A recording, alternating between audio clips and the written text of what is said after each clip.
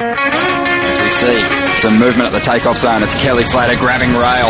A clean entry, this thing holding open, it spits. When it spit me, I thought it was going to spit me off my board. Comes out with the spit, spits him out. Comes out after the spit, gets spat out of another good-looking wave here. Spit. We're just spitballing, right? Yeah, God. God. What's up, guy? Where's your killer, bro? Yeah, I got Scott Bass here, David Lee Scales. You're listening to Spit, and I literally have a spit blocker in front of my microphone. David, you've upped your game, your hardware. This is full-on professional. Thanks. Had to do it because of all the spewing of surf talk that's been going on. I sense that Chaz Smith has spat into this spit blocker. I'm smelling the breath of Chaz, and it's not pleasant. You're right. I actually should get individual spit blockers. I apologize about that. Who knows what germs are crawling on this thing? You don't want to know, actually. Oh my God. Dude, you abandoning the chop hop look? No, what happened to my hair? You cut it. Oh, yeah. I cut my hair. Yeah, I do that once in a while. You should try that. But yeah, I guess I'm going for with the hairline receding. You want to keep it. Exactly. That's the idea. Is grow it out and then push it forward. Full 360 chop hop now, not just 180. I shouldn't make fun of your hair receding. That's mean. Well, it's okay. It doesn't even hurt my feelings, as it turns out. Oh, good. That's not my aim. Hey, Scott. What? I have something special. Oh, first of all, we're recording live at Surfing Heritage and Culture Center. That's surfingheritage.org. Got this giant... What's the date? November 14th, 2017. Tuesday, November 14th. Got this giant stack of Surfer's Journal hardcover volumes in front of me. All sorts of surf history surrounding us. Yes, yeah. In the library of the Surfing Heritage and Culture Center. If you're ever in San Clemente, you'd be remiss if you didn't stop by here and take a peek. It's pretty awesome. And David and I see it all the time, so we're a little jaded. Not jaded, but... softened by the power of this place, but it's overwhelming. It is. It's really cool. I know. I saw Todd Glazer post on Instagram yesterday that he's doing an art exhibit here, like an exhibit of photographs from proximity, like pre-production photos that they actually never ended up publishing. Bunch of portraits that looked really amazing. So they're doing that here. There's all sorts of stuff going on at all times. Cool, man. Hey, dude, I've got a gift for you from a listener. A gift? Uh-oh. Sunblock. Lip balm. Okay. Startup sunblock company out of the South Bay, I believe. Cool. So I'm holding in my hand Auctiv, AUCTIV. David's just handed me Sun Protection Formula 15. It's a lip balm, which I'm a big fan of lip balm. So coconut lip balm from Auctiv. And it's a 3-pack, and I'm psyched on that. And also organic vanilla face sunscreen with an SPF of 30 from Auctiv. So I've got a broad spectrum SPF here, and it's very water resistant. And I'm looking forward. And thanks so much, David, and our listener. Yeah, I'm a big fan of this stuff. I used it over the course of the weekend, the face stick, and I like it. First of all, I like the face stick that has been introduced into the sunblock world in the last 5 years or 10 years or whatever. Yeah. Zero migration. It's just like you rub it on and it stays where it is, and water protect. Like the water doesn't. Zero migration. That sounds like a marketing term. You've been reading up on this. I have a little bit. That's pretty good. This is not a paid advertisement, for the record. They just sent us this as a gift, but I do like face sticks a lot better than like the rub on lotion. You know what I mean? So the spit that's coming out of our mouths, that's got like 100% migration? Exactly. The nose dribble from the morning session, that's like 100% migration? The nose dribble's the worst, dude. Because it's so funny. Well, because it takes a while to actually release. It's not like you get out of the water. Right? You feel it coming, but not enough to do anything about it. It's only enough to like... maybe lean away from your computer so it doesn't drip directly on the keyboard. Well, it's kind of like a fart, too. Like, it's kind of okay. Like, you're okay with it. Everyone else isn't. But I'm like, oh, cool. Some dribble coming out of my nose. It's a good reminder of the morning session. That's what it is, right? Yeah. It jolts the memory a little bit. But it doesn't happen in the first 5 minutes. For me, anyways, it takes like 30 to 45 where I'm well into dry land, like changed into my normal clothes for the day. Yeah, and then it hits. And as soon as it comes, like you said, you can identify it for about 3 Mississippis before it hits. And then you're like, okay, I have nothing to catch this with, and I am at the bank, and it's just going to pitter-patter like on the marble, I'm quite proud of my nose dribble or whatever. What is the phrase? We need a phrase. Post-nasal drip, I think that's too scientific. There's got to be more surf lingo, surf vernacular involved here. Well, but we can come up with it. I mean, nose spit. Yeah, nose spit. So I'm quite proud of my nose spit. Like when I feel it coming, I'm not in any way am I ashamed of it at all. I'm just like, yeah. And people are like, oh my God. And I'm like, yeah, good waves this morning. Or what, It's an indicator. I'm not like disgusted the way I would be with if it was like a fart or something where you're like, oh, there's a gross essence that's associated with it. So women, though, generally are grossed out by it. I know, but because they think it's snot.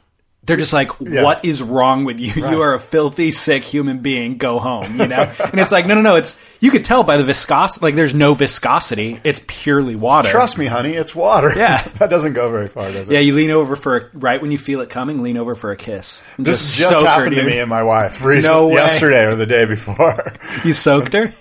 I didn't soak her, but I mean, and it wasn't one where I felt the tremblers coming. It was an instantaneous, oh shit, it's coming, it's flowing out. Because when your nose is cold, you sometimes don't feel it coming. Like if it's right after a cold session. Yeah. So I didn't sense it coming, and it did drip down on my wife, and I wasn't stoked on it. Actually, as I look back, I was like, "Oh, I am so sorry, honey." That is gross. Yeah. However, the waves were good. Yeah. So does it happen to you every session? Well, if it's a beach break session, I notice like when I get kind of pounded and held down, or I'm duck diving a lot, it happens more. If I'm just like paddling out dry hair to reef and I'm not doing a bunch of rinse cycles. Yeah, that's exactly what it is for me too. It comes with a lot of wipeouts, basically. Yeah. Time spent underwater. It does. Barreling waves always happens. Yeah. Which is the case of late. I don't know about you, but the beach breaks, the south swells, the weekend waves were really good. So, dude, seriously, I was surfed out after the weekend. Yeah. How good was Saturday and Sunday, right? So good. Saturday had a combo of swells, a west-northwest and a south swell, so we got that mixed up beach break was kind of thumping and mean, and I got it's so hard to not brag about a barrel, right? But I did get one barrel backside that was probably one of the best visions I've had in a long, long time. Did you make it? No, did not make it, but I took off late. And it was a corner. It was a definite shoulder.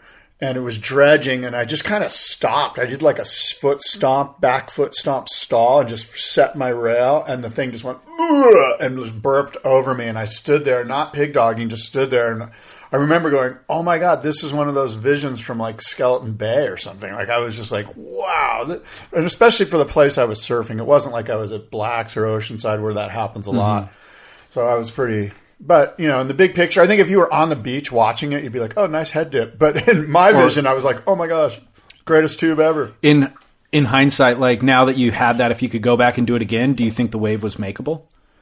Or just a straight I think it was. I don't think my ability is like a backside in the barrel. And the board I was riding a step up.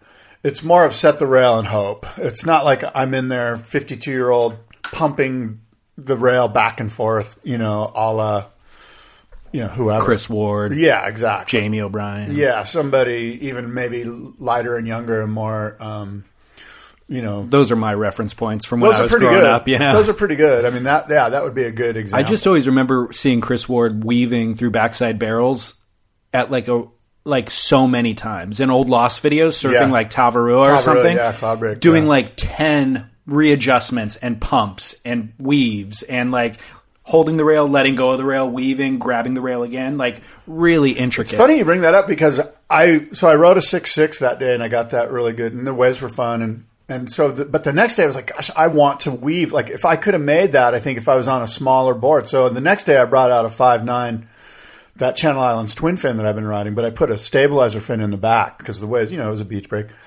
And because that was my hope, that if I got another one of those, I need to be able to break my line and do that. And that board for sure does that, but I never had that moment. But I was thinking along the same lines as you. So let me ask you this then. When that wave started to really bowl out and you got the opportunity, did you feel any fear? No, maybe just like a moment of, wiping out backside in the barrel is always harder than it is front side. But I got to admit, I kind of ejected, like I was in it. I was like, oh yeah, this is insane. oh, before this thing nails me on the back of the neck, I should eject because I don't feel like I'm going to make it out. Like the thing was pretty far out in front of me, maybe a foot or two. But it was such a glorious and big heaving thing that for a moment I was like, wow. I had that 1 or 2 seconds where I was like, wow, this is incredible, as opposed to I need to be in hurry up and make it mentality. I was more like stunned by how beautiful it was, and the sound. It was one of those ones where I got the sound too, and so it was pretty cool. Yeah, super cool. I still get hit with or struck with a little bit of fear in those situations where it's like I'm not used to surfing barreling beach breaks all the time, and so when the waves actually turn on and like the swell is forecasted, you show up, it's well overhead, dumping waves, and then you get yourself into that, and when it really starts to bowl out, there usually when you're in that position, there's nowhere else to go. It's not like you could straighten out at that point, so you have to pull in. But I still get a tinge of fear. Yeah, I probably do too. This is kind of gnarly, Yeah, I don't know if fear is the right word, but maybe it is. Maybe I'm just like a wanting. Anxiety. For me, it's like a wanting for a different option. Like if I could straighten out, I might take that road if nobody was looking. Well, and I don't. You and I both know the best option is to pull in anyway, right? Of course, yeah. But I do know, and it's funny because especially backside, right? It's better if it's mean and throwing and it only gives you one option. I always find it harder backside when it's that top tube, that almond eye tube, and you're like, well, I could go down to the bottom here, but I should probably ride up high and try to and hope that it then opens up more. Right. Kind of like what Cloudbreak does. Cloudbreak's kind of got that almond thing and then it goes wide. But totally. Anyway, wow. Enough about us. Well, no, one final thought is you said when you ejected off that thing, I was going to say sometimes I've had that thought, but in that pit right there, it actually pushes harder and faster than you ever will get pushed on any other part of the wave. And you'll end up making sections that you didn't anticipate making, especially if you're riding that 6 something, it's like you'll just, it looks closed out and then you'll end up out the end of it before you even know it. And you're like, whoa, what happened there? Yeah. And it's hard to get used to that level of speed and that level of kind of anticipation and all that sort of stuff. Yeah. My intuition was that I was not going to make it. Sure. I think if I had any thought that maybe I would have held on, but I was kind of like, okay, here's the end of the line. And I dove off. Yeah. We get so few of those kind of opportunities to really test our abilities in waves like that you end up then having this conversation for the next 2 years until you find yourself in another backside barrel, Yeah. I'm such a big fan of, we all are, right, of beach break barrels, like when they're really good, when they're clean, when they're like, okay. Yeah. When they're heaving that much that that's your only option. I'd rather have that. I would too. I kind of diverge from the norm where I prefer I'm more comfortable backside barrels than I am in frontside. I was starting to feel that way, actually. I get that feeling. I think backside tube riding, when it's heaving and when it's throwing out like that, I don't know, is it because we're leveraging off of our back heel and it just feels more comfortable, like I have more control over how I'm going to set my line? It might be that. I personally am more comfortable, like my body just is more comfortable getting into that kind of pig dog stance than it is like crouching front side for some reason. Yeah, no, I can totally see that. It's more contorted, but it for some reason feels more comfortable for me. It feels more relaxed, I think. I don't know. I'm starting to think back on it here as I see myself paddling into a big left. I just feel like, maybe more in control. Maybe the vision that I have, the way that I see what's happening in front of me is clear. And it might be the third point of contact with your hand too, whereas front side, I feel like I'm in one position and I can't really adjust my leverage and my weight. I'm just stuck in that position. Backside, I do feel like I could lean forward, I could lean back, I could put it on my outside rail, inside rail, and adjust a lot more. And I guess a lot of it is the board that you're riding, how comfortable you are with it. I've got this new Pat Rawson Impala, which is sort of his flatter rocker, sort of looks kind of like a California classic pintail, like wide points forward a little bit, but it's a 4-fin, 5-fin setup. And gosh, that board was working so good. Where'd you get that thing? I ordered it. I saw one online, like on Instagram. Pat posted one on Instagram, 2 of them. Like he was like, here's a 6.8 and a 7.2. And I'm like, God, those are gorgeous. So I immediately texted him and said, hey, please order me one. I want one exactly like that one, And so, over the course of 3 or 4 months, all of a sudden he's like, hey, your board's done. I'm shipping it over. And I'm like, oh, okay, cool. It was sort of like... wow. So he made it in Hawaii and shipped it over? Yeah. Wow. Yeah. Awesome, dude. Well, I was riding a high-performance shortboard all weekend for the first time, honestly, in years. And how'd that go? Fantastic, dude. Yeah? Yeah. No knows. I actually felt really kind of ashamed that I haven't been riding one in recent years because I've been giving myself training wheels by riding like alternative shortboards that have more volume and stuff, which I think is helpful when the waves are crappy. But when the waves are good, I still default to that equipment. And I realized when waves get head high, I should be riding a shortboard. Just because I'm able to paddle it. My concern was I'm not going to be able to paddle it. I'm not going to have the stability that I'm used to now from alternative shortboards. That was not an issue at all. And then once I got up on my feet, the thing responds so much faster. And the turning radiuses are so much tighter. Yeah. So I see a lip breaking that maybe on a different shortboard, I would kind of either safety surf and maybe go to the edge of the lip and try to tap it. Right. Or go around it. This, it's like straight up through the thing, and then I'm back into the wave. It feels like that's normal. That's where it needs to be anyway. Totally. I know that feeling, and it's liberating. And it's like, wow, I should be riding this more often. But you bring up the great point, right? A lot of times we just don't have good waves. Like for you and I at our, basically, I don't want to have to wank the board up to speed in a crappy wave, so I go to this alternative craft, but. When we're surfing a legitimate beach break that's offering speed and power in the wave itself and we don't have to generate it, isn't it great to be able to take off late, kind of let the wave dictate the action, knowing that you're going to have the ability to get around sections because you're on this high performance board? Totally.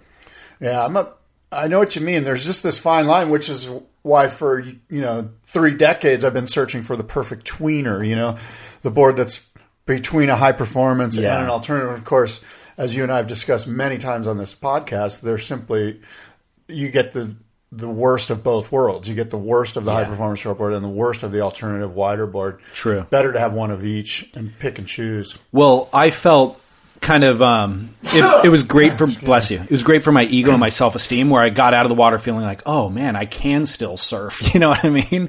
And by the way, that was a 6.0 album. Oh, cool. The model I think is Ledge? Cover.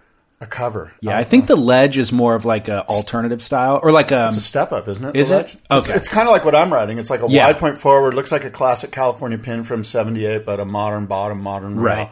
4 or 5 fins, 3 fins, whatever. Yeah, this board, on the other hand, is like thruster high performance shortboard, like thin, narrow. But again, thrilled with it, really happy with it. That actually, I put a question in my notes that segues perfectly from what we're talking about. You're trying to replicate a surfboard. I saw on your. I'm glad you brought that up. I saw on your Instagram stories, dude. I'm glad you brought that up. I wanted to touch on that. Yeah, so I have a board, a beautiful board that I've had for 9 or 10 years. It's a quad fish. It's 5'10".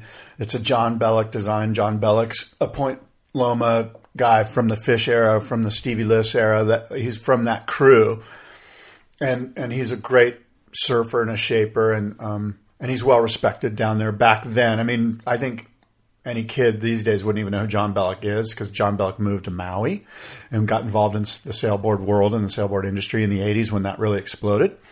And he's lived over there since. But the old school Point Loma guys respect John Bellick as a sort of mad scientist guy who's very much into hydrodynamics and stuff like that. So anyway, he made me a board. It's an incredible board, really fast, super fun board. And it's 9 years old. Like, it's getting to that place where it's like, I was surfing it one day and I was like, God, I just love this board. I never don't want to have this board. It's one of those boards where you're just in love with it. And so I was like, I need to get it replicated or mimicked or copied. But John's in Maui. I don't know how to get a hold of John Bellick. I haven't spoken to him in 9 years. He did a podcast with me one time, a long time ago. Yeah. But maybe there's somebody that I can give this board to and we can try to copy it, So my friend Roy Sanchez, who's a great shaper and a great craftsman, and he's got some Nordic on his I think his mother's side I think is Norwegian, and goes back to these great boat builders. He's got a lineage of boat building and craftsmanship, and anyone who knows Roy Sanchez from San Diego knows he's a great surfboard shaper. But he's just not well known. He's one of those like what do you call it when they're Underground? Well, and he just does a lot of production work. Oh, okay. Yeah, and underground. So anyway, I go, Roy, will you help me with this? And he goes, yeah. And I go, there's a problem. This is not a problem, but it's made out of XTR foam, out of Javier's foam, which is an extruded polystyrene, I think, foam. Yeah. And so it's not easy to shape. I think the guys at FCD at Fletcher Chenard Designs, the Patagonia boards are made out of this foam. Yeah. And it's a very difficult foam to hand shape. They'll cut it on the machine, and even finishing it after the machine's done with it can be difficult. So I said, Roy, he's like, dude, no problem. I'll grind through it. We'll do this. And so I gave my Bellic to him. And well, first I went up to Javier and I'm like, hey, I want to replicate this board. And he's like, oh, I don't know, man. And he had a good time looking over the board and going, yeah, this one's old. I remember this. It's been a long time, and since then they've changed the way they glass boards a little bit. They're on XTR version 8.0, the glassing schedule. This one's a 5.0. Anyway, I don't want to bore the audience with all this stuff, but bottom line, yeah, I'm having this board replicated. Roy's done finished shaping it. I'm going to look at it tomorrow. I haven't seen it, and I'm going to take it up to Javier at Epoxy Pro in Oceanside and have them glass it. I'm going to putting in Lockbox because it came with Lockbox. And Javier's like, dude, if you're going to mimic this thing, let's get the same stringer flex or try to. In fact, that's one of the areas that Javier really brought out. He goes, it's impossible to copy a board to mimic a Magic board because the flex is always different, because wood stringers, no matter what anyone tells you, the wood's always going to be different. Like, it's just not the same stringer wood. It came from a different tree. It's got different components. It's organically different. Different grain pattern. Yeah, thank you. And you know this better than most because you're in that space. But he's like, it's going to be hard. And I know that. I said, Javier, I know I'm not expecting to get this thing exactly right. It's going to be a little bit different. I get it, but I'm going to try. He's like, okay, so he picked out a blank and he goes, but if you're going to do this, you need to stay with the same fin system. And so I'm going Lockbox, which is semi-obsolete. I don't even think it's in production anymore. But there's some Lockboxes out there floating around. So I don't know what your thought is. I'm thinking about, and Javier suggested that I stay with the Lockbox system. Well, if you're committed to going full replica, then yeah, you got to. Kind of, right? Yeah. But then I'm committed to maybe not getting fins and I guess not being able to change fin systems. Like, I kind of want to go futures because I know that it's not going to be exactly the same anyway. Why not get fins that I can tweak on? Well, so that was going to be my next point. Is the initial question should have been, or now can be, can you ever fully replicate a board? Can you replicate it to 100% efficiency and accuracy? And the answer, I was going to say the answer I think is no. Well, the answer is no, but according to Javier, he brought up a good point. He goes, look, you see these pros like, say, Kolohe Andino or whoever. He's a great example. Like, Matt Biolos at Lost gives him 20 boards for the Hawaiian season. And he might have, say, 3 6.6s that are exactly the same board because Matt's like, oh, he's going to break one. He's going to need an exact replica. And Kolohe will ride those 3 boards and go, this one of the 3 is the one I like. I don't like the other ones. True. He chooses one. And that's because of the flex pattern in the stringer. Well, because they're the exact same. You can replicate the shape. You can get really, really, really close to replicating the shape. What you can't replicate is the way that the flex pattern works when you're on the wave, the dampening or lack of dampening. So Javier was saying, look, let's get rid of the wood stringer altogether. Let's just do that blue foam, like a really rigid foam that we know we can replicate. Or composite stringer. Or a carbon stringer. Yeah. Something like that. PVC, there's plastics that you could use. Yeah. But now that's an entirely different board. You know what I mean? Well, no, but I'm saying that if you just stick with that, if you start with a base of a composite stringer that you know you're going to get the same flex pattern, now the possibility of replicating a Magic board, we have that. But you said the difference between those 3 Kolohe Andino boards is the flex pattern. I would say that's only one component that's different. You also got to realize those were all glassed by human beings, and there's variation in the glass jobs. There's variation in the sanding and the finish job. Like, one edge might finish 1/8 of an inch closer to the fins than the other one. And like, those minute differences translate in the water. And even though you said that they can replicate the shape on the machine to like a very close degree, there is still a degree of difference. Well, I would fin agree placement with you. You're might be, absolutely you know, right. it's just there's too much. There's too many hands involved. You're absolutely right. And if there's only one set of hands involved, maybe we can get closer and more discerning with every little nuance in the board shape. But I do feel like if there's one thing you can control from, if it's just one guy building the board, it's all of those things. But what you can't control is the flex pattern in the wood stringer. Yeah. Well, so back to your question on the board that you're replicating, you're committed to doing it precisely the same. So then you got to get the same fin boxes and all that. I think the alternative method was to accept defeat or futility from the beginning and just try to get something as close as possible, maybe with upgrades. If we know the lockbox system is inferior to futures, then maybe just opt for futures instead. I don't know if inferior is the right term. I think that the lockbox system was actually really kind of brilliant. Like it was pretty solid, you know, like the hardware was, you know, it was like an American built, you know, Muscle Ford or something, you know. And Javier even said as much. Like he said, look, the fin system's pretty cool. They had a tapered box, you know, like that round. It wasn't a square thing. So if you're trying to get that glassed on fin feeling, the lockbox is pretty close. Future, by the way, I'm a big fan of that as well, because they do have that really, like, you just feel like you get all the power out of the base of the fin, where the base of the fin meets the bottom of the fin. You really feel like you're getting that with lockbox. So I'm concerned. I want to go futures because there's just a lot of, or even FCS for that matter, there's just a lot of options, right? Yeah. But you're right. If I'm going to be true to the original concept, Which you've already committed to it, I feel.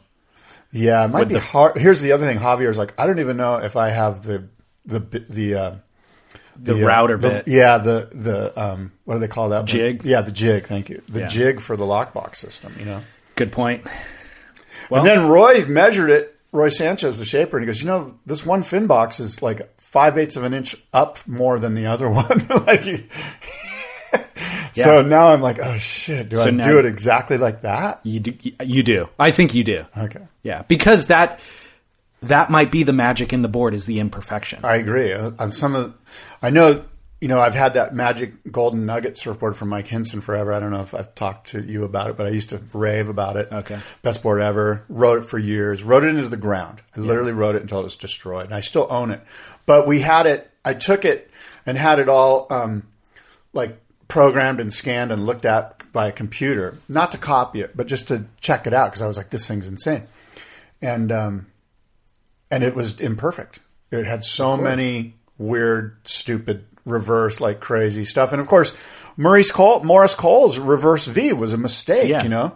So I think some of the ugliest boards can often be the best riding boards. I agree. It adds personality, charm, like character. And so if you're always trying to manufacture to like technical, perfect specifications, you're eliminating any room for the unexplored realm. For the humanity of the surfboard. The humanity, which adds charm and character, but also there's magic that could exist right beyond what you think is the right answer, you know? Yeah, I wonder if people out there have their own magic board. If you look at it now, and if you really, are there imperfections in it? Are there places in it where you're like, oh, you know what? I can tell that this rail's softer than this front side rail, you know, the toe rail or whatever.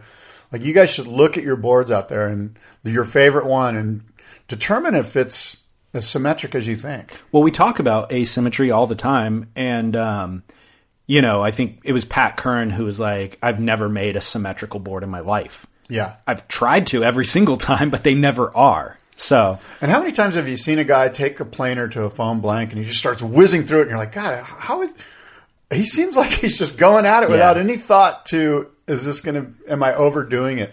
I think at that point, they're just obviously trying to get down to like that last 10%, where then they'll spend a lot of time refining to make it symmetrical. Yeah. They're just getting through the shell, you know? Well, so this all leads to a conversation about having the right board for the right session. And I just watched a video, some recap stuff of the North Shore from the last week or two. They've had not big waves, but they've had waves. Yeah, a lot of Peter King stuff from Haleiwa. Yeah. And there was some random filmer on the North Shore who documented a session at Backdoor, and there's this longboarder named Kai Salas. Yeah. who is charging Great backdoor. surfer. Yeah, no, he's been charging out there for a long time. And like riding a high performance longboard. It's thinner and it looks like it has a 2+1 setup and getting shacked. Yeah. But I'm watching it going, he might be a world longboard champion at some time, or Maybe. second place or something. Like, he's at the top of the WSL's premier high performance longboarders.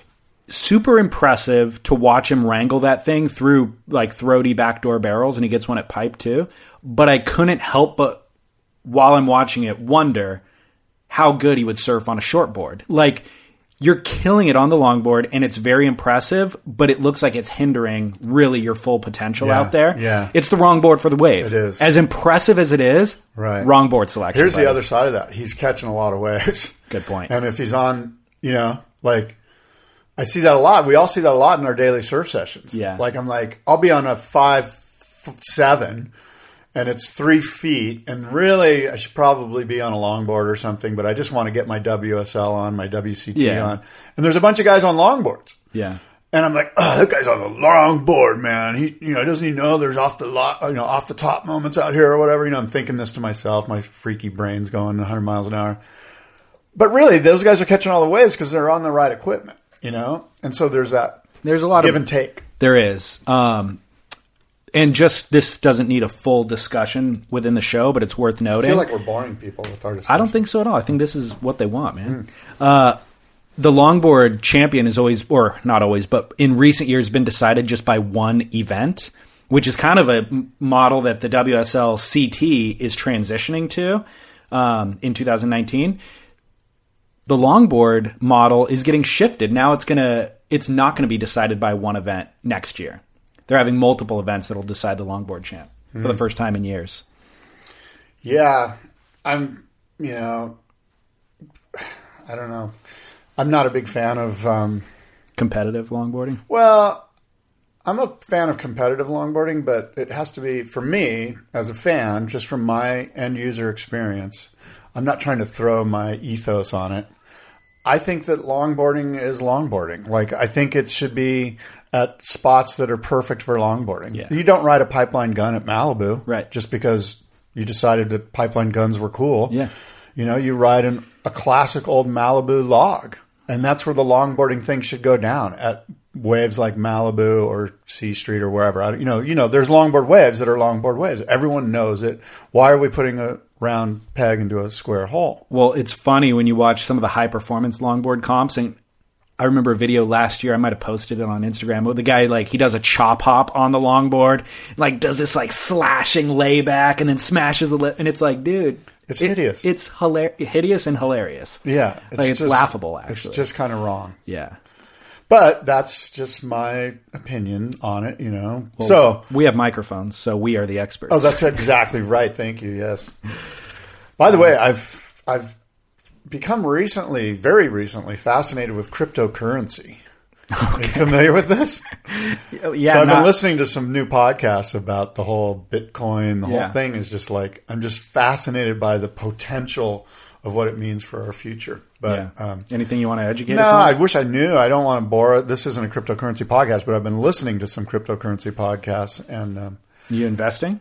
I'm thinking about it. Yeah. Just as a fun roll of the dice, nothing too heavy. But the whole thing's, hopefully I won't bore people later on in another podcast episode with it, but I just wanted you to know that's sort of in my brain right now, cryptocurrency. The other thing is, I'm watching Vikings for the first time. Have you seen this series? I have not seen it. I'm familiar with it. Pretty cool. It started on History. I'm watching it on Hulu. And I'm also watching Mindhunters on Netflix, which is a cool show about the transformation of the FBI and the way that they profile and use psychology and understanding the psychology of these crazed criminals like Manson and stuff. Fascinating. And so it's pretty cool. So Mindhunters sort of follows the FBI from the 70s, when there's this real staunch conservative, that's not how we do it, to this one guy who sort of breaks the mold within the department so that they can start to look at these people from an educational standpoint. Like, we can learn from these people so that we can better track the freaks later on. Mindhunters. Very cool. I have an email I was going to read. Do you have anything you want to get into before that? No, go ahead. I mean, I've got a ton of stuff that we should get into. I mean, we've already gotten going here. This email will segue into some wave pool conversations. It was sent to hello@surfsplendorpodcast.com and Scott at boardroomshow. Is that or surfboardshow.com? Either way. Scott at surfboardshow.com said, "Hello, David and Scott. I have a theory I'd like to hear your opinions and thoughts on. Both Gabriel Medina and Carissa Moore are former world champs that were having an off year up until these last two events. Carissa was 7th in the world. Gabe was 9th. Gabe has won the last two events, and Carissa has made the last two finals, winning the former. Now they're both in the world title conversation. So what happened to them before they've made these miraculous turnarounds in Europe? They both won the Future Classic at Kelly Slater Surf Ranch. So the question is the wave pool a magical place that helps the best surfers in the world find their groove and tap into their their potential, their pure and technical form? Crazy conspiracy, complete coincidence, or does surfing a perfect reeling wave without any question mark conditions help surfers in a slump realize what they're capable of?" Alex Biscus was the one who sent that question. Yeah, and what a great way to look at it. And you and I both responded, and I believe it is. I believe that the wave pool will help a guy get out of a slump. I feel like, and I think there's proof in the pudding, right? I mean, we only have one case study, but both Carissa and Gabe won after surfing the wave pool and winning it. Did they both win at the wave pool? Yeah. And I think it helps your technique to surf a perfect wave. We've all surfed perfectly groomed, beautiful offshore mornings when there's no one around. And because it's so groomed and perfect and the wave face is just ideal, you have moments, which is why you get your froth on so hard when it's offshore. You're like, it's going to change quickly. I need to get my fins into this wave face where it's perfect, And I do think it helps technically. And I mentioned in the email back to Alec, I think it helps emotionally. Obviously, if you're surfing great, technically you've gotten better, you feel on top of your game, it's only going to help you from a mental standpoint. Like, you know what, I can do this. And these little blips in my recent competitive radar history, that's just what they are. They're blips, and I'm going to overcome this. And that's been proven out, especially at the top level. Everybody rips. Mm-hmm. And it's really a game of emotion at any top level sport, no matter what sport you're in. Yeah. Everybody rips. And so it's an emotional thing at that point. Like, who's got the mental capacity to go, I can do this? Yeah. I fully agree with everything that you said. And I've experienced it to much smaller degrees where up until like these last couple, like October, let's say, I feel like I've just had a very lackluster summer. I start in my head, my internal dialogue is like, man, I've really lost the pep in my step. Like, I kind of suck at surfing. I just have to accept that. I'm getting older. It is what it is. And then you get to run it's good that you joined the rest of us in agreeing and stating that. I'm glad you're on board. Not that you also suck, but that I suck. Yes.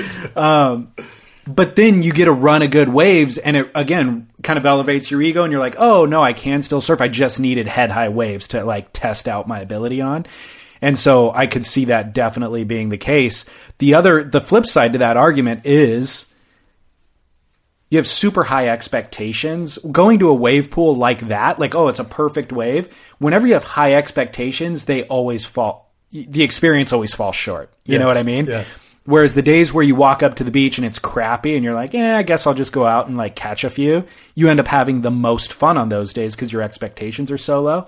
So I could see the opposite happening where you rock up to that wave pool, you've been wanting to surf it for the last year, and then you go, I'm going to rip that thing, I'm going to get barreled for 20 seconds, and then you go out there and just blow it. Yeah. But at that level, those guys are so good.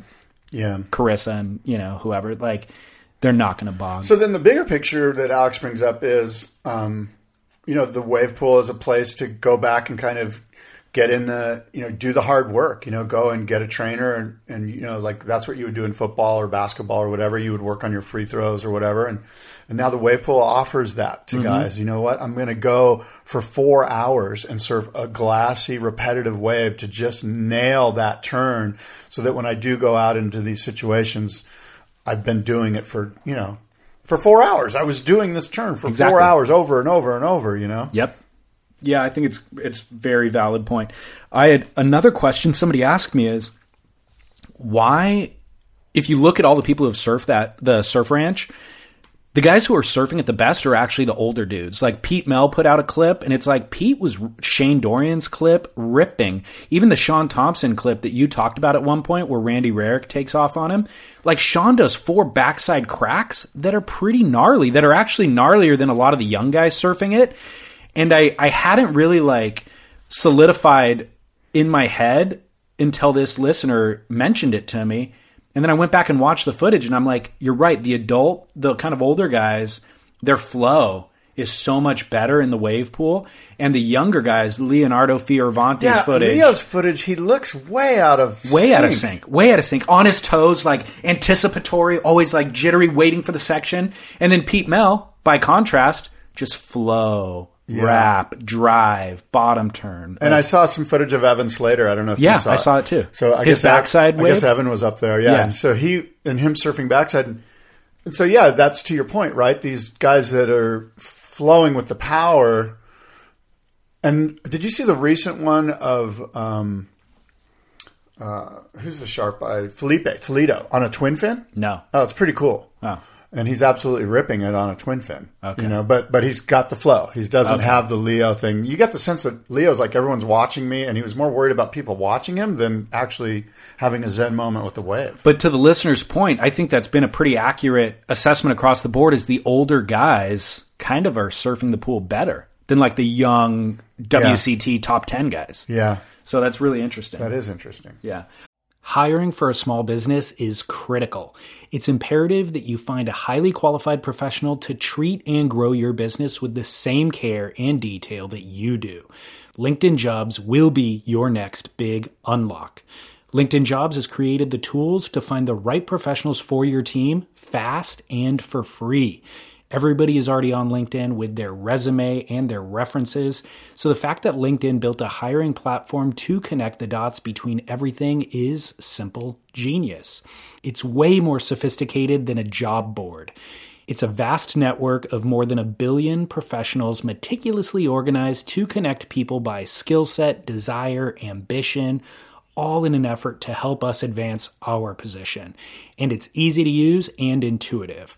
So effective that 86% of small businesses get a qualified candidate within 24 hours. Fast hiring solutions means achieving your goals in record time with rapid growth in 2024. LinkedIn Jobs will even help you write the job descriptions and give you tools and prompts to help you interview your candidate like a pro. LinkedIn.com/surf is where you go to post your job for free. Yes, totally free. And you can let the world's largest social network of business professionals work to connect you with the ideal candidate to help you grow your business. That is LinkedIn.com/surf to post your job for free. Terms and conditions apply. Final thought on the wave. If you ever get a chance to surf that wave, do you think that you're going to be, I mean, let's just say you go to Texas and you surf the Inland Surf Park, because that's doable for us. Do you think that you're going to be in the flow when you catch the wave, or are you going to be like a little bit hopped up, a little bit thinking too far ahead? Make no mistake, dude. I've been watching every single wave pool clip prepping for that day, and I'm going to try to just reset the fundamentals, dude. Just go with the flow. Not overthink it, not over-anticipate. Just drive off the bottom, carve, drive, carve. Well, you know my experience from inland and surf in Austin, the surf park in Austin. Yeah. Don't go to the bottom of the wave. Okay, right. Now, maybe that was just me being incompetent. You know, when I went to the bottom of the wave, maybe the board didn't bring me back up to the top, you know, maybe. But inland's also a different pool than Slater's pool. You know what I mean? So I'm thinking at Slater's pool, you could probably drive off the bottom. Because that wave actually that's what they seem to be doing. Some of them seem to be doing that. Totally. You know? I heard that Inland's going to change their technology, that they're upgrading to Wavegarden 2.0 or something like that.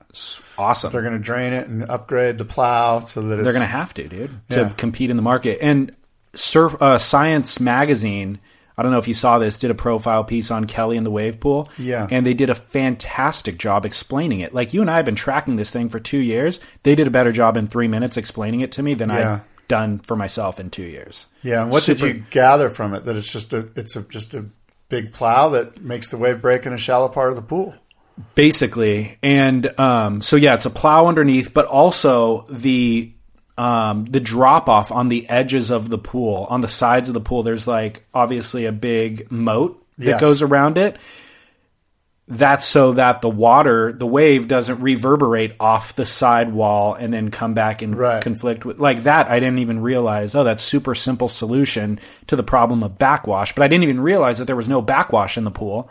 Yeah. But that was obviously engineered for, you know what I mean? It's like a lot of little details like that. But overall, it's not like you could tell your grandmother, Grandma, there's a plow underneath that pulls, and the water that it displaces finds a shallow part of the pool, and that's where it breaks, at the shallow part of the pool. Yep.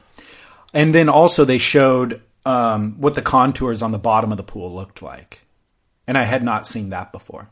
Isn't it just deep and then it gets real shallow? No. There's a reef system. Really? Yeah.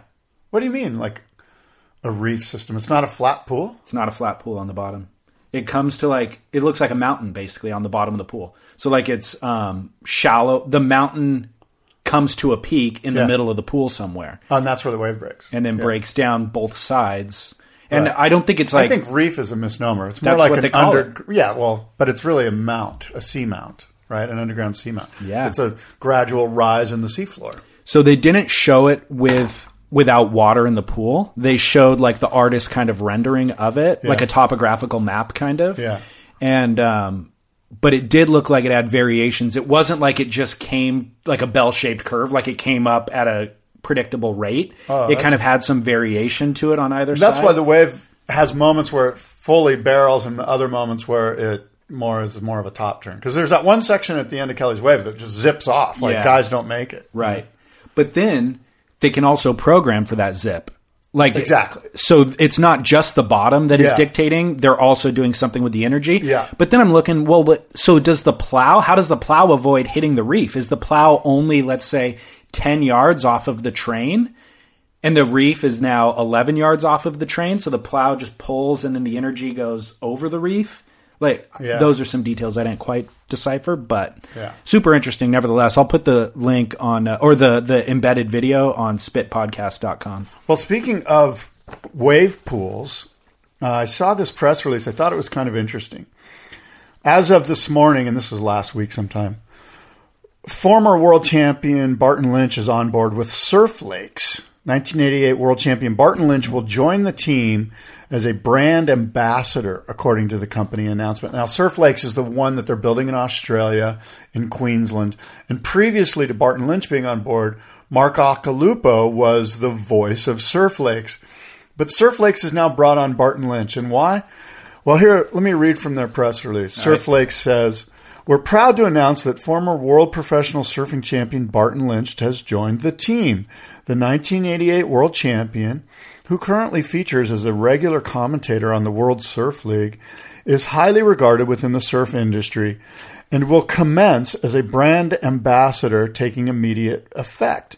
Lynch's role will be centered on promotion of Surf Lakes brand during the ongoing rollout of Surf Lakes across the globe, with Mark Occhilupo maintaining his position as the face of the brand. Lynch's communication skills will be used to the full."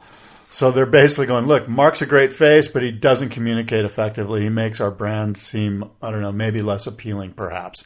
What are we going to do, you guys? How about Barton Lynch? That guy is actually a very effective communicator.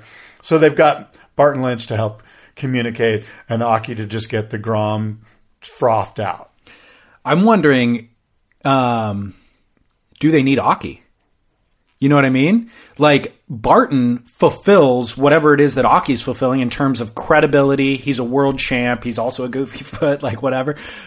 But he's also professional. So at what point, you know what I mean? Do you need both guys? I totally agree with you. I mean, if you were a principal interest in Surf Lakes, anytime Occhi opens his mouth, you're kind of going, uh-oh. Is he going to damage the brand? I mean, and I don't worry about the damage so much. I think like he's frothed out and he's super psyched and stoked and all of that is Barton, right? And all of that is the value.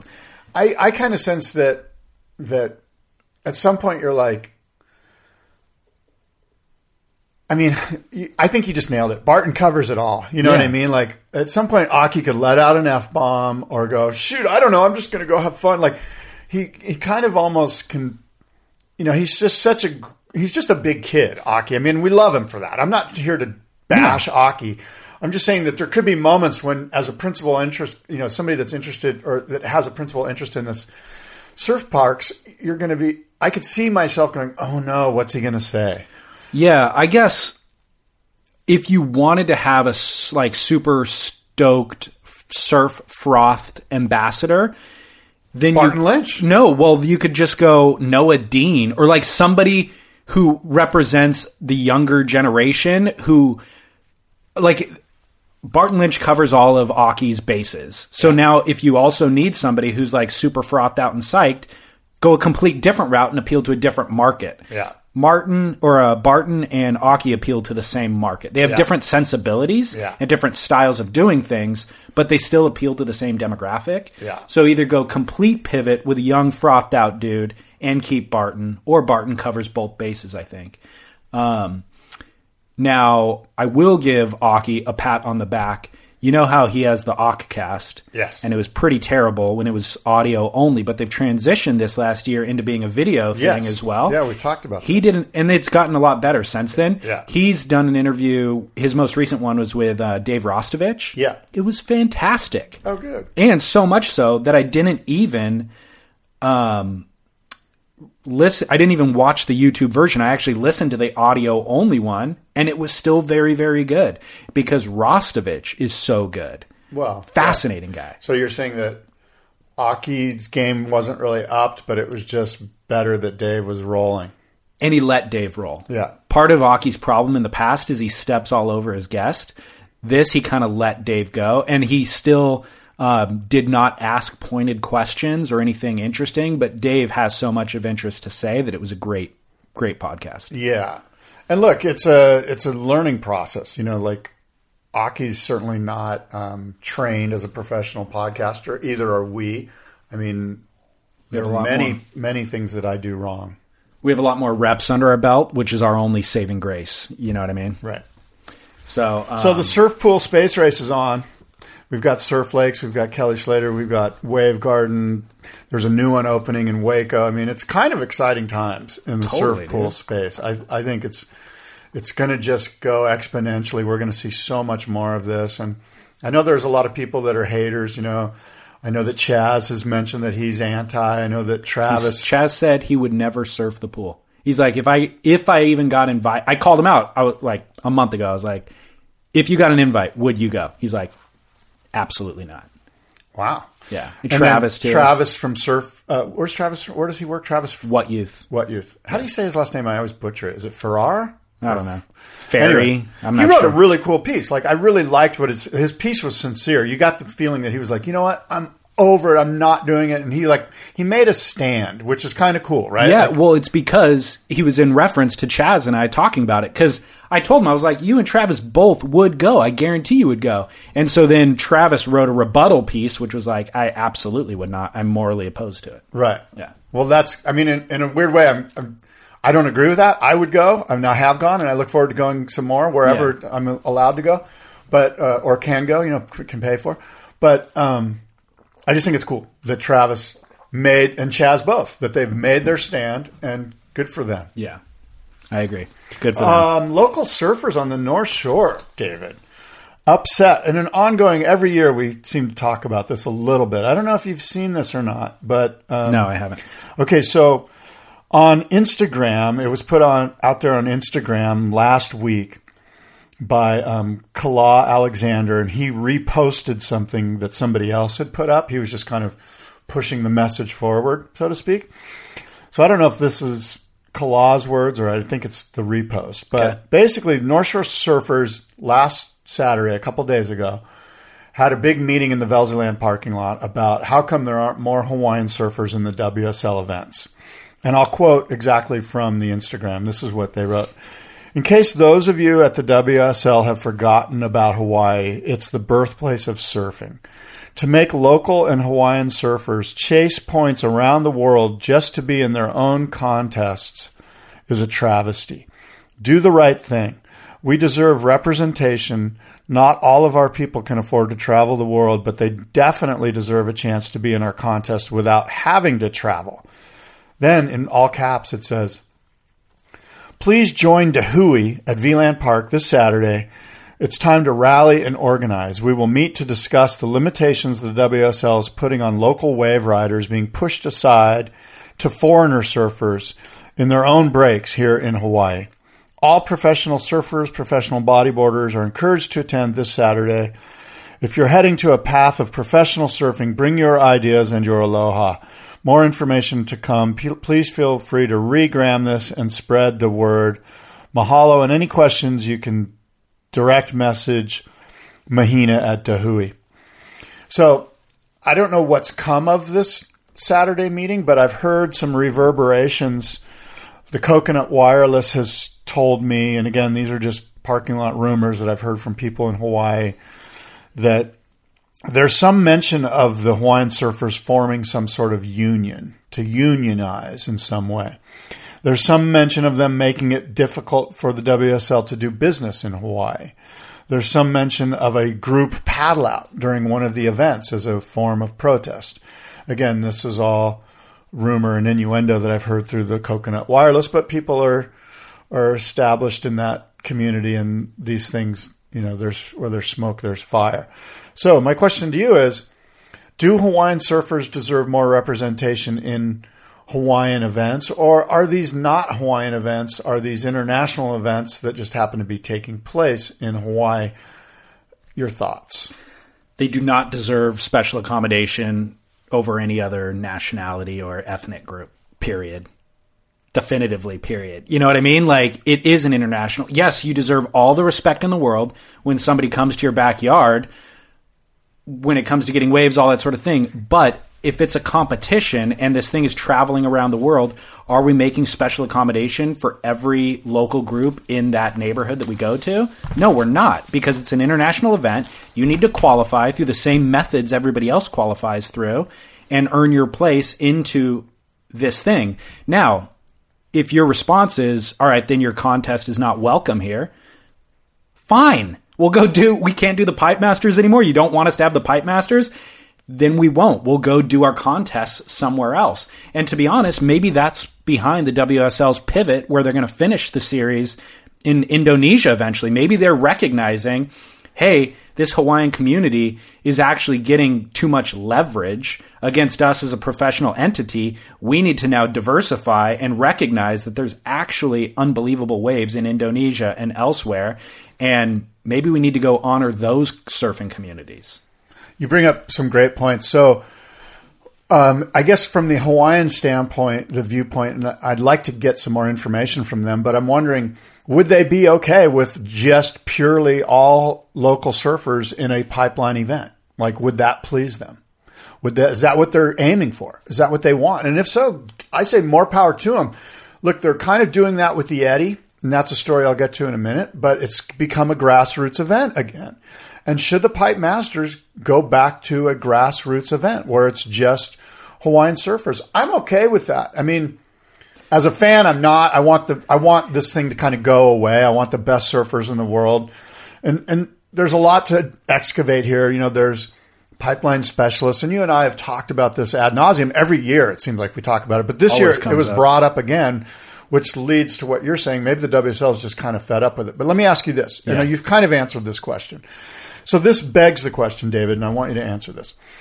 Is a WSL, WCT World Championship legitimate if this championship is based solely on points from Australian, Tahitian, Fijian, J-Bay, Mavericks or Jaws, and a finale in the Mentawais? It is awarded without a Pipeline Masters, only because Pipeline is no longer a part of the WSL Championship, because the North Shore community, i.e. local surfers, their demands are untenable, and their public opposition and public bullying and their surf spot event takeovers are making doing business on the North Shore for the WSL simply too much.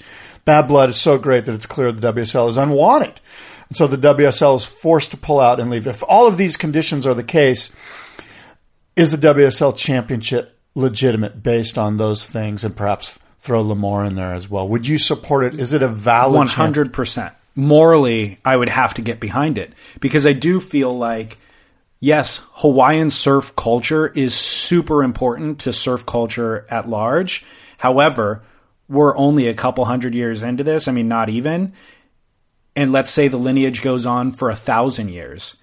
You guys would be wise to maintain that legacy for the next 900 years.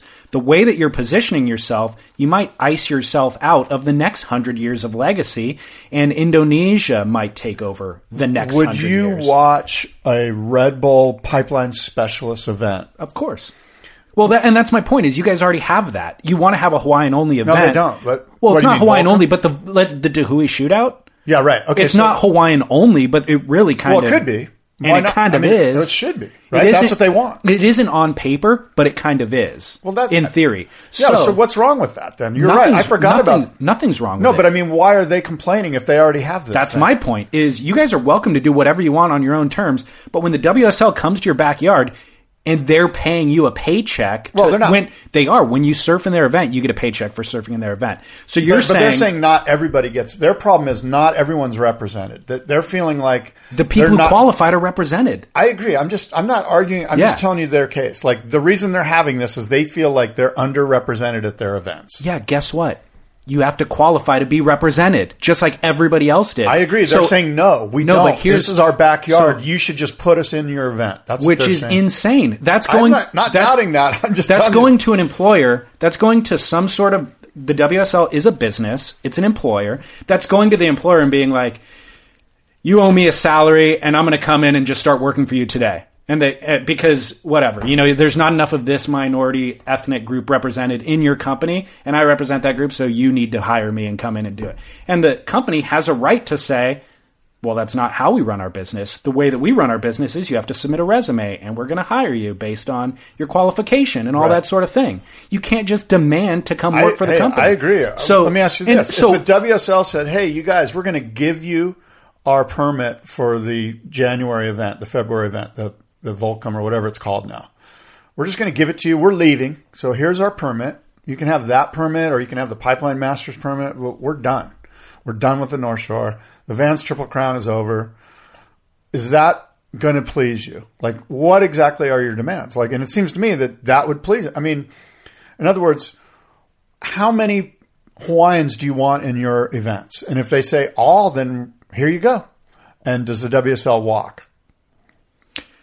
I would say the compromise would be do a specialty event where it's not.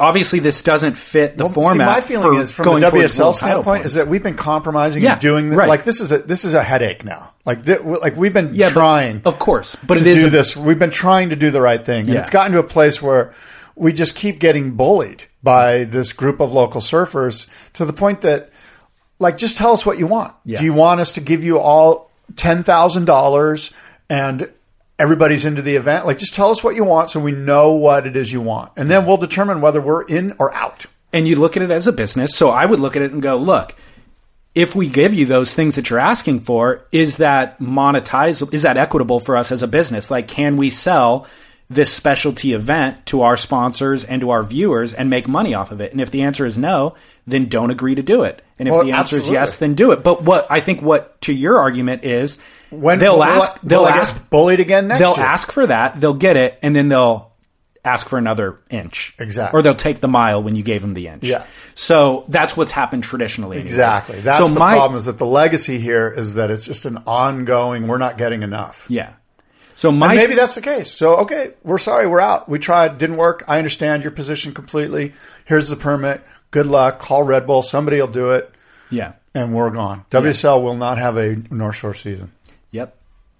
I think that's where we're at. We will have a contest at Jaws, and we will have one at Mavericks, and we'll have one around the world, and we will determine a world title. Yep.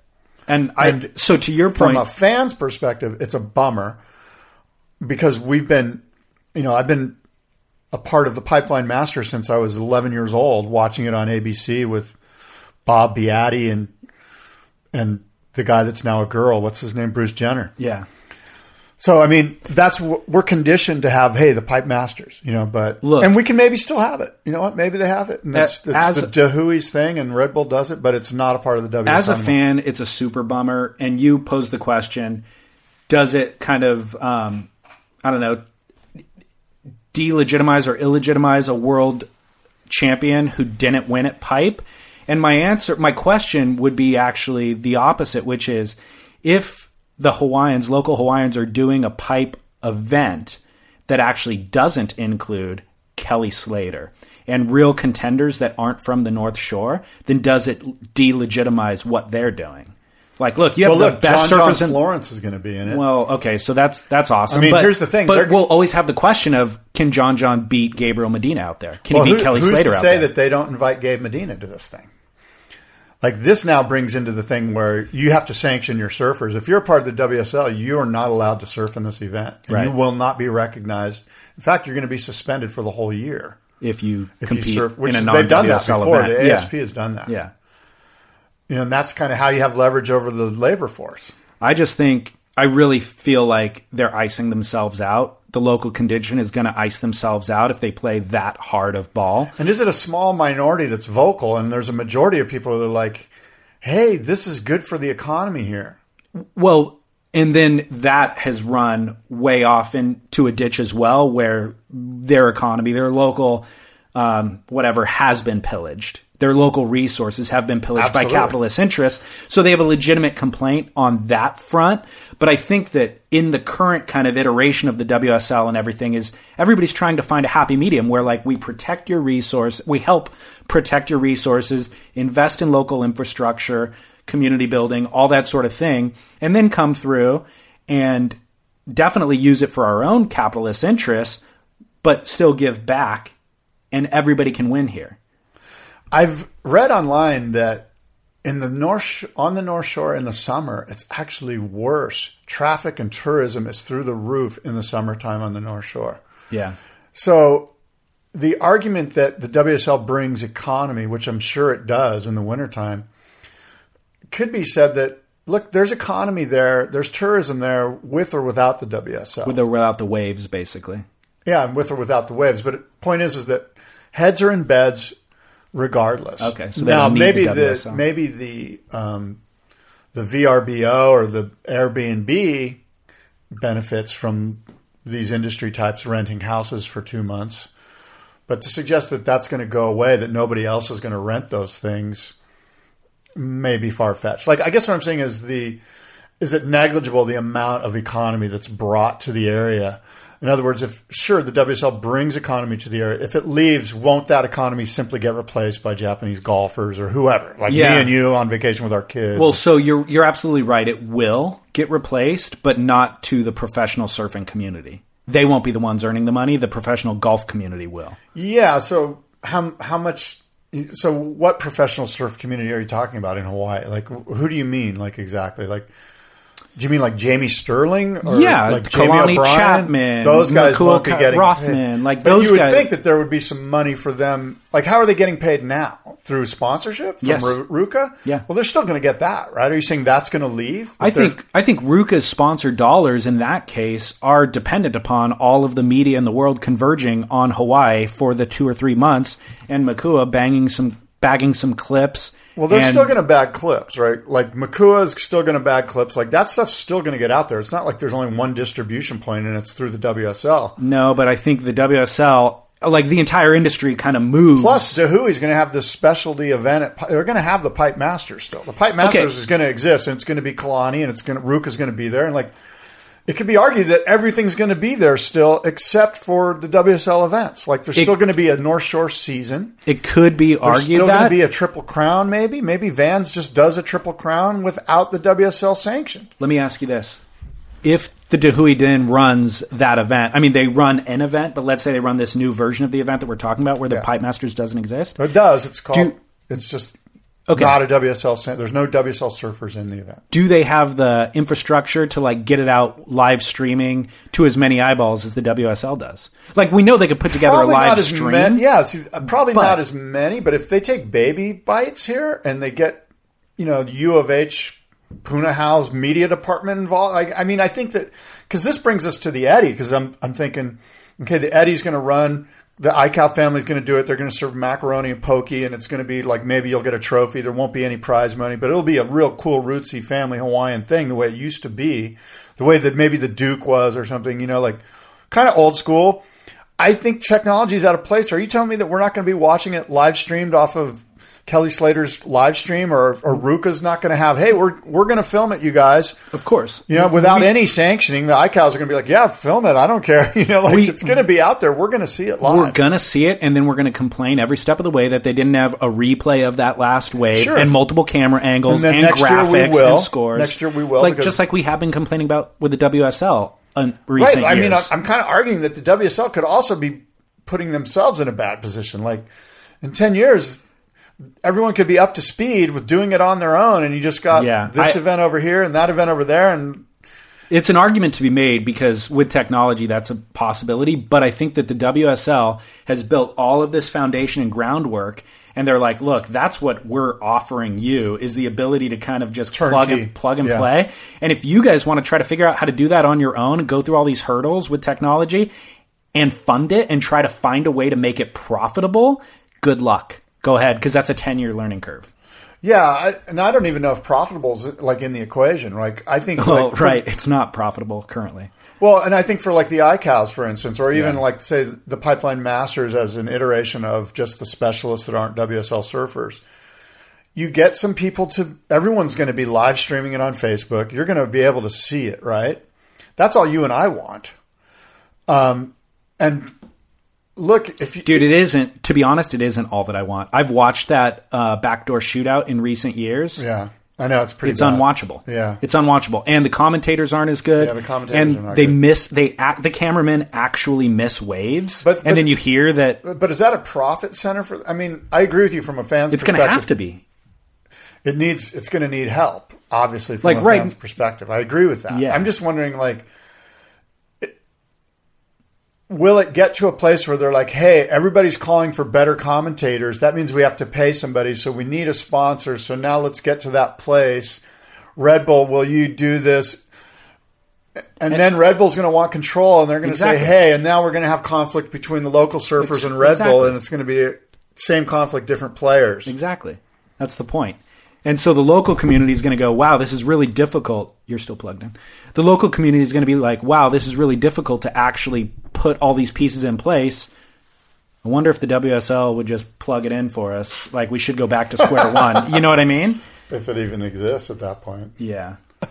So here's my other thought is Hawaiians, first of all, nobody gets special accommodation, right? It's not like Californian surfers do or Australian surfers or Brazilian do. If anything, Hawaiian surfers trying to qualify for the tour have it a better shot because there's the Triple Crown events. They have more 10,000 point events in their neighborhood, in their backyard, than any other region on the planet.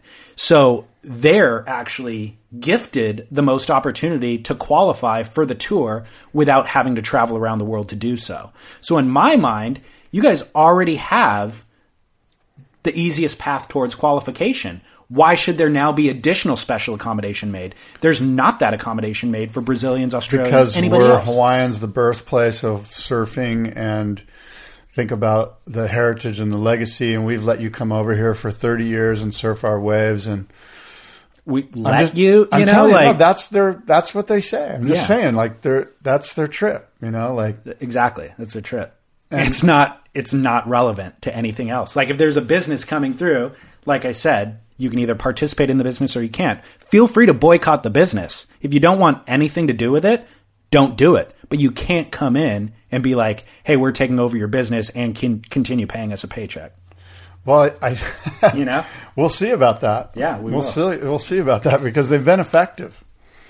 And some of what I'm reading online too is that sort of to bolster your point is that it's really hard for South Africans to qualify for the QS, and it's really hard for Brazilians, like based on exchange rates, currency, what's going on with monetary situations.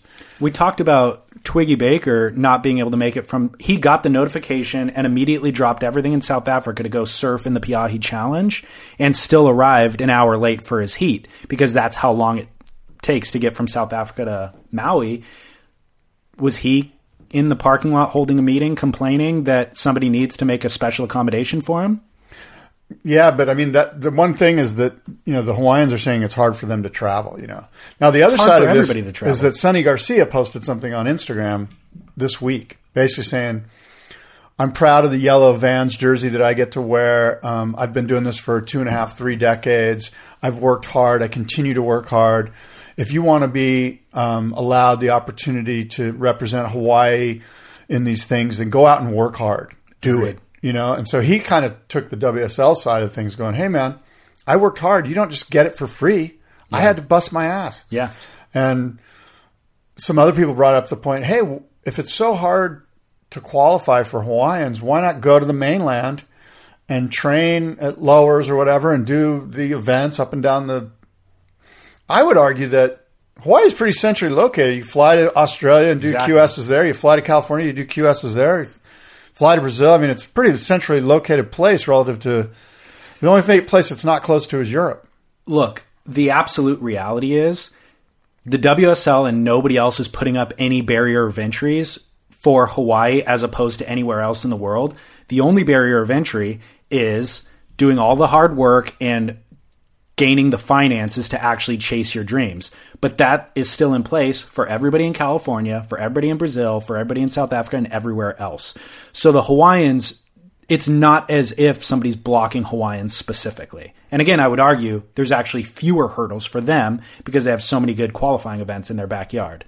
So go on Stab and read Jake Marshall's story about being injured and not being able to qualify this last year. Like, it's a sob story, but suck it up. Who cares, dude? You tweak your back. Everybody runs into issues. Nobody owes you anything. You have to go get it yourself. You know what I mean? So I'm not about the sob story. I'm not about a special accommodation being made. I understand that the WSL is going to set up the QS so that it only lasts for 3 months out of the season.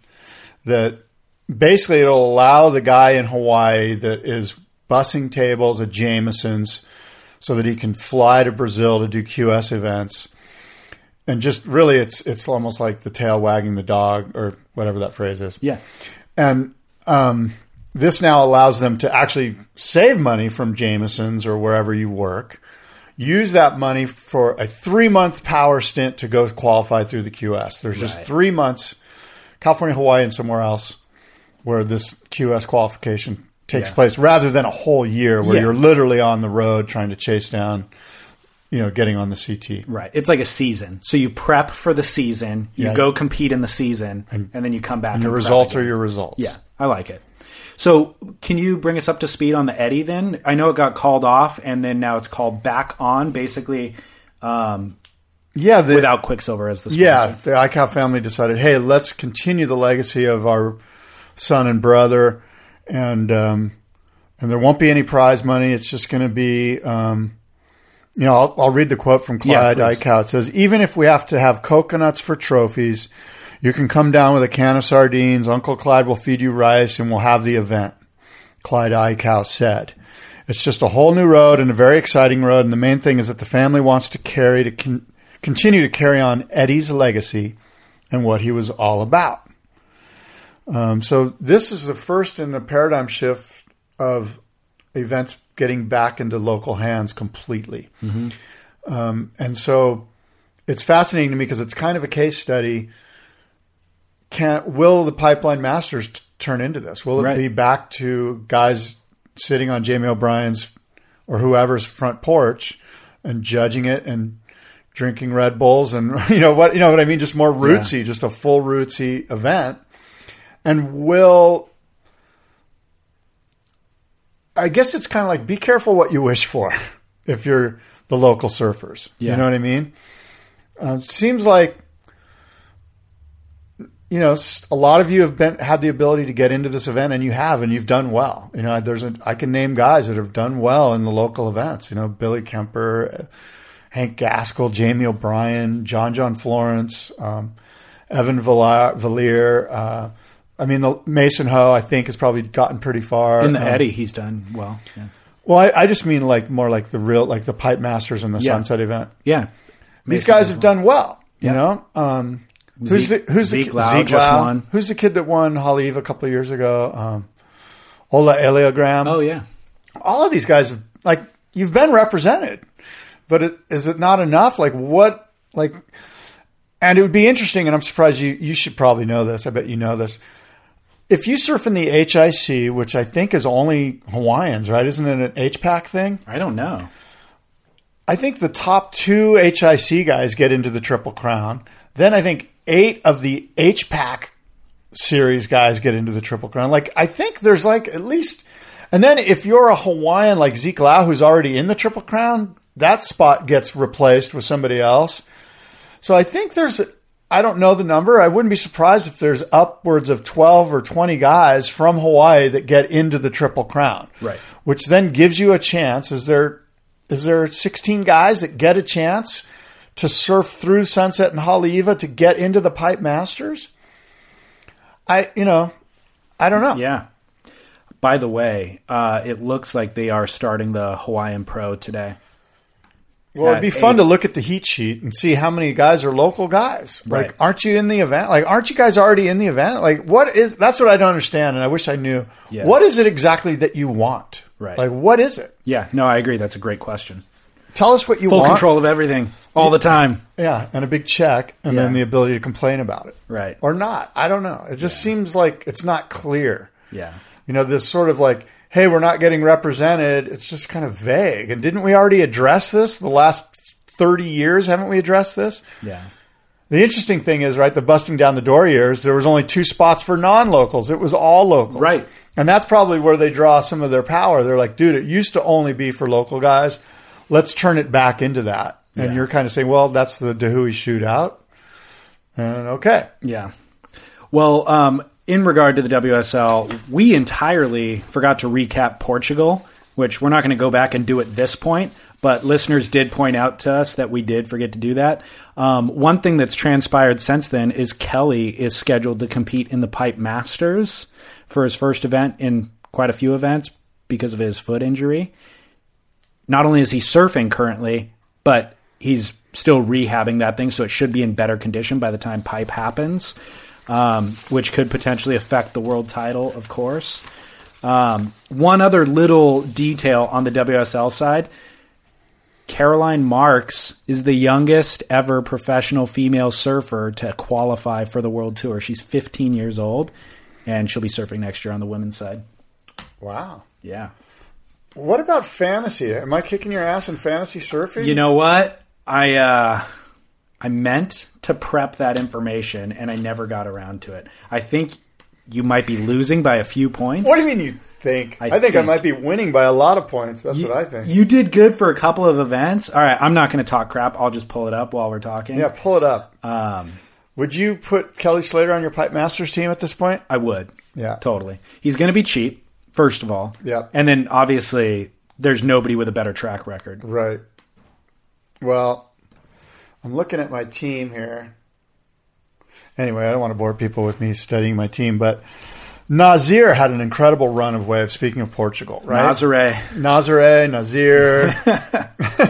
Only because 2 or 3 years ago, people started correcting us, and it was Nazare or something closer to Nazare, anyway. Our pronunciations are always wrong.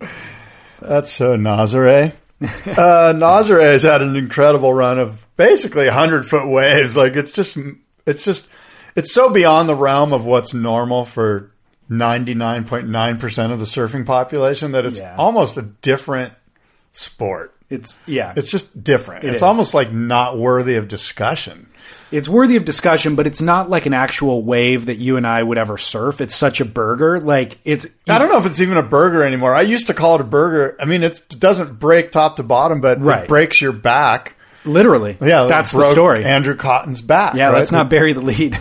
Oh, yeah. It broke biggest, craziest wipeout I've seen in a long time, dude. But my point with it being a burger is you're right. It doesn't break top to bottom. So there was nowhere for him to go on that wave to escape potential death.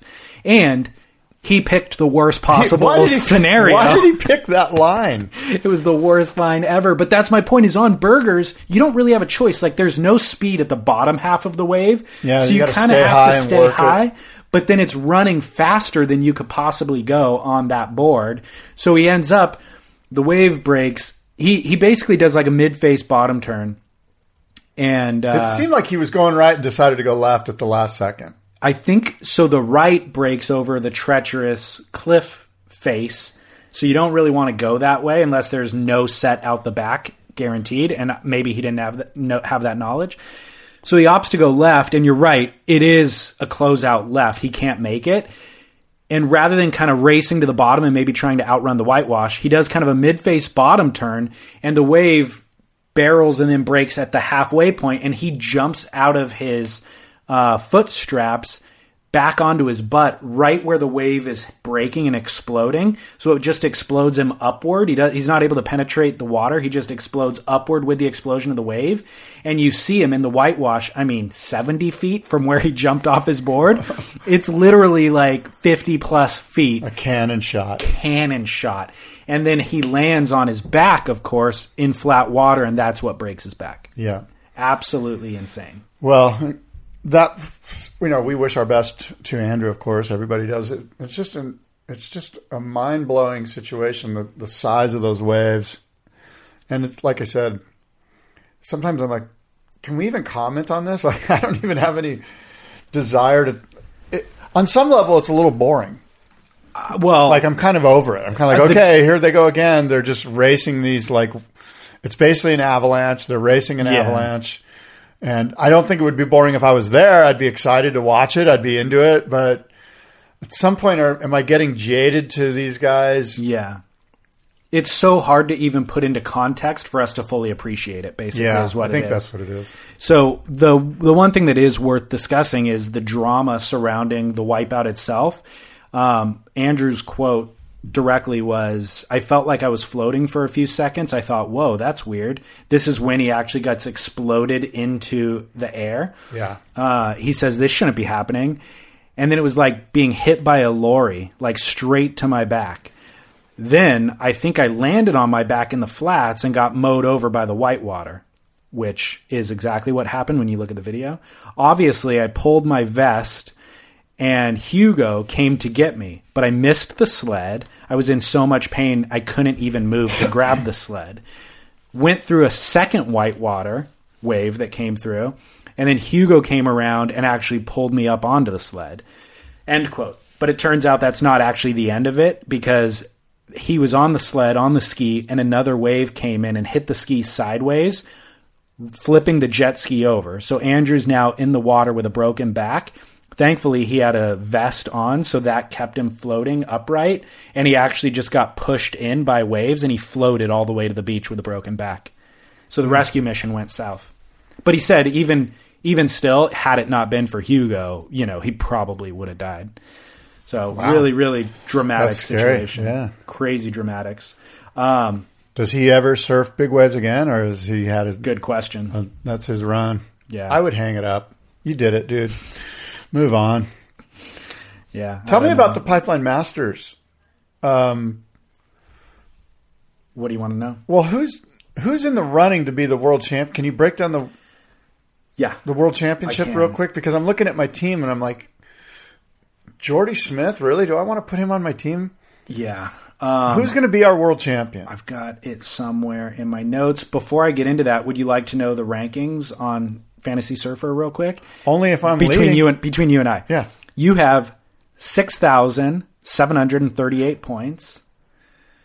Drum roll, please. I have 6,673 points. Who's so winning? You have more. I have more. Thank you. 6637 to 6738. It's been a great season. So I guess it's coming down to pipe. Last year I gave you $100 bill. Right? And I gave you a $100 bill the year before. Right. So this literally is 101 point difference between us. Wow. Highway 101. Every year. It's crazy how close you and I get. How bad we both are. Well, we're terrible. This is our worst year ever, I think, to be honest. We're both terrible. But to only have 100 points splitting the difference in a 6,600 point game is crazy. That is crazy. It's crazy. Now, is Fantasy Surfer just incredibly hard to master? Like, I'm in another league, too, with about 15 guys. I've never won. And I look at my team, I'm like, this is a pretty good team. Like, and then there's guys that, I don't know what they do, but there's one guy that always wins. Yeah. Like, is there something I'm doing wrong? Is it that hard? Or is it just this season was just such a up and down season? Every Kelly gets season hurt. is, People get hurt. Every season is, and it's like if one person's figuring it out, then clearly there is a equation to it. Yeah. If one guy's consistently doing well. He seems to be doing well. Yeah. Okay, do you want to know the world title scenarios heading into Pipe? All right. If John finishes first or second at Pipe, he'll clinch the world title, period. First or second at Pipe for John. Okay. Yep. If he finishes third, Gabriel will need to win the event. For Gabe to win it. Yeah. Right. If Florence finishes fifth, Gabriel still needs to win the event to win the world title. So John can finish fifth and be the world champion as long as Gabe doesn't win. Correct. Now, if John finishes ninth, Gabriel needs to get second, and Jordy would need to win the event for Jordy to win the world title. For Jordy to win the world title. Yeah. Okay. And if John finishes 13th or 25th, Gabriel would need to finish fifth to clinch. Smith would need to finish second to clinch. And then Julian Wilson could actually win the event and win the world title. But John's not going to finish 13th or 25th. Wow. He's Dave only Medina is kind of on the rise here. Yep. So I don't have any faith in Jordy Smith. Do you? Well, I don't At have faith Pipe? in Jordy to At win. Pipe? Jordy will not win the event. If it's real Pipe. He won't win the event no matter what it is. And John won't get 13th or 25th. Right. Period. So the reason why I say that with such confidence is I can give you their stats since they've been on tour. Yeah. John has gotten a fifth, a ninth, a fifth, a second, a 13th, and a fifth. So he's got a 13th once. Right. But like when you average that out, his average finish is a 6.5 position. Right. But if you throw out the 13th, it's probably like a 4. Yeah. Whereas Gabriel's result since he's qualified is a third, a second, a 13th, a ninth, and a ninth, averaging 6.33. So Gabe's averaging 6.33, John's averaging 6.5, but by and large, they make round 5. Yeah, for sure. So, And Jordy, not so much. yeah. John actually hasn't made the quarters only once since 2013 when he qualified. So he pretty much always makes the quarters. So really it's John's to lose by the numbers, but Gabriel, I feel like, is really the more tenacious competitor. Yeah. So Gabe can kind of find his way into the final almost assuredly, whereas John at times, I mean, John has only made the final once. So if it's a man-on-man final between Gabe and John, then is it John's world title already? Yeah. Because even if he finishes second, he wins the world title. That's too bad. Yeah. That would have been fun. I don't even know if they're on opposite ends of the draw or how that all shakes out, but that would be amazing. Hey, dude, could you imagine if it came down to them two in the final? How good would that be? And then Gabriel wins the final, but John wins the world title? Ooh. Everybody wins. That's kind of happened before, I think. When did that happen? Yeah. Anyway. Okay, well, anything else? I do not have anything prepared, Kook or Duke-wise. I got a couple. I think my must-see moment is Jackson Dorian at the Surf Ranch. Yeah. Right? That was pretty cool. Right? Yeah. I mean, really awesome. Like, we've seen a lot of Surf Ranch footage, and not a lot of it wows me. That was one where I really felt my heart was warmed by it. Jackson Dorian is Shane Dorian's 11-year-old son, Kelly Slater's grandson. And No, his godson. Right? Oh, yeah, sorry. His grandson. Whoops. There's some conspiracy right there. That's awesome. Because we all know that Kelly is John's grandson. Or no. Wow, you're getting it Grandfather. so confused. He's just a straight-up father. Just a straight-up dad, yeah. Straight up dad. So Jackson Dorian, dude, it's just heartwarming to see this little Grom. And he's really articulate, by the way. Like, they asked him about it. Yeah, I was really charmed by, like, the way that he communicated. Great footage of him and his dad both surfing that wave together, and their, godfather, Kelly. Yeah. It's really kind of a magical moment. So that's my must-see moment. I'll post it on spitpodcast.com. And then my Duke, Ramon Navarro, for his efforts in concert with Patagonia and protecting his home stretch of coastline in Chile Yes. at Punta Lobos. Did you see this story? Yeah, great choice, too. Yeah. Thank you. He's a full hero. Full on, dude. And Chris Malloy did a great job shining a light on this via a film called The Fisherman's Son that he did with Patagonia. It's a 25-minute film, well worth watching. Came out 2 or 3 years ago. I'm going to give you a quick quote to explain this story. It says, the Point, Punta Lobos, has been purchased with donations and matching funds. The matching funds came from Patagonia to keep the surrounding area in its natural state by limiting or prohibiting development. And in a neat convergence of events, Punta Lobos will be dedicated and officially named as a World Surfing Reserve this November. On October 25th, the president of Chile visited the area and signed a law to ban all plastic bags in retailers in more than 100 of the coastal cities. So there's a lot of different efforts in this project, but mainly the government had set forth like a $7 billion project to have a series of dams and development along that coastline. And this kind of grassroots movement secured a bunch of funds and then purchased the land to make it a World Surf Reserve instead of being developed by developers. Yeah. That's sweet. So one quote that I'll give you from Christian Beamish, I believe, was that the stopping of this project should provide some inspiration to those fighting reckless development in the rest of the world, whether it be the pipeline through the Great Bear Rainforest, further efforts to run a toll road over the life source of the Trestles surfing area, or backroom deals to control the California Coastal Commission. Navarro shared with Surfline some background on the preservation efforts, and the most significant message being that if he can rally his local surfing community and the world to protect their break from development, you can too. End quote. Very well done. One final thing we need to shine a light on. I have something that I want to mention real quick. Go. And we're going back to the Eddy because I forgot to bring this up, but I read this guy's take on it online, and I think this kind of summarizes the way I feel about it, about the Eddy not being with Quiksilver anymore and all that. This is what this guy said. Quiksilver did an amazing job with this event. They poured hundreds of thousands of dollars into honoring Eddie Aikau and running a world-class big wave event that had a real hardcore mystique and evolved into the best big wave contest ever.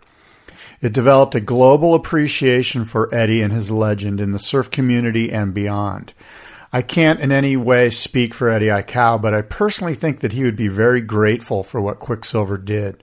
So I don't get why everyone is dissing on Quiksilver here. Credit where credit is due. I am in no way related to Quiksilver, but I am definitely grateful for what they achieved. It inspired and enriched me as a surfer. Beyond that, whatever the Aikau family does from this point forward remains to be seen, and I wish them well. Endless aloha. Who is that from? Just some internet commentator, okay. But I thought it was well put. I do too. Because a lot of people are kind of dissing on Quiksilver like it was this big corporate money grab. And sure, guess what? Money's to be made, you know? And believe me, I'm sure the Aikaus did pretty well too. I don't know. But point is that let's not diss Quiksilver here. Like they did a pretty damn good job. You know, remember when Dane did that Chapter 11 film and he kind of dissed Quiksilver? Yeah. Or I don't even know if he dissed him, but he told his side of the story and he had hard feelings about it. And my thought is kind of like, you know what, dude? Somebody paid you to do a job. You accepted that paycheck and what was required of you. And maybe things went south at some point, but it feels very disingenuous to then badmouth the person whose money you accepted, you know? Yeah. And I don't know. I think that I can understand being upset by an employer and needing to kind of like vocalize it. But at the same time, I think that there's a dignity that you can maintain by not doing that and understanding that, look, Quiksilver was kind of looking out for they're trying to look out for everybody's interests, and maybe something got mishandled, but to publicly defame him after accepting the money and committing to doing something and following through on doing something and then bad-mouthing him later is very distasteful to me. And so... there's a certain lack of business acumen amongst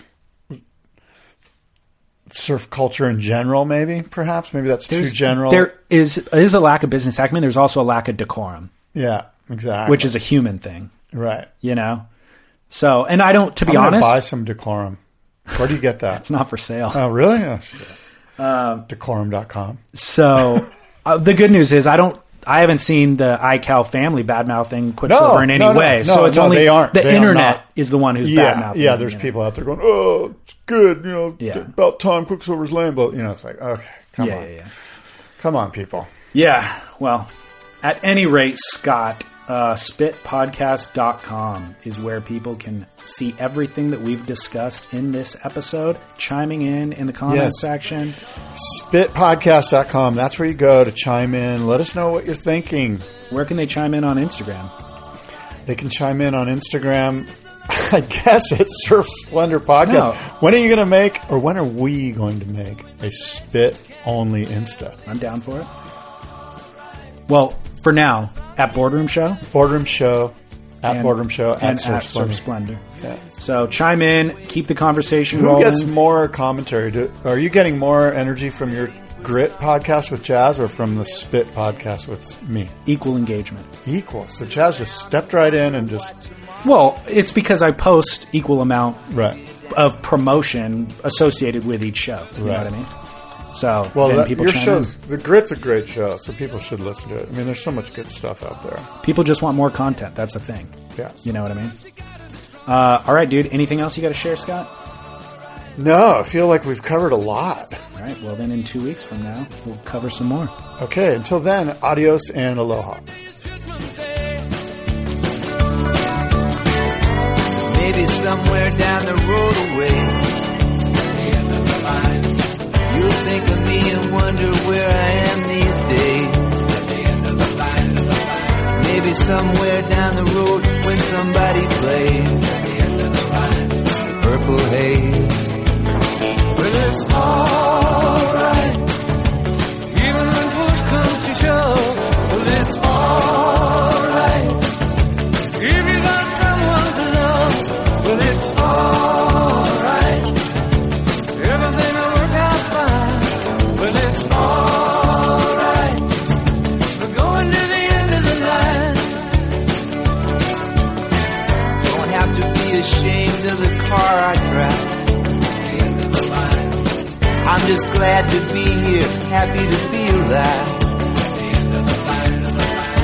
And it don't matter if you're by my side.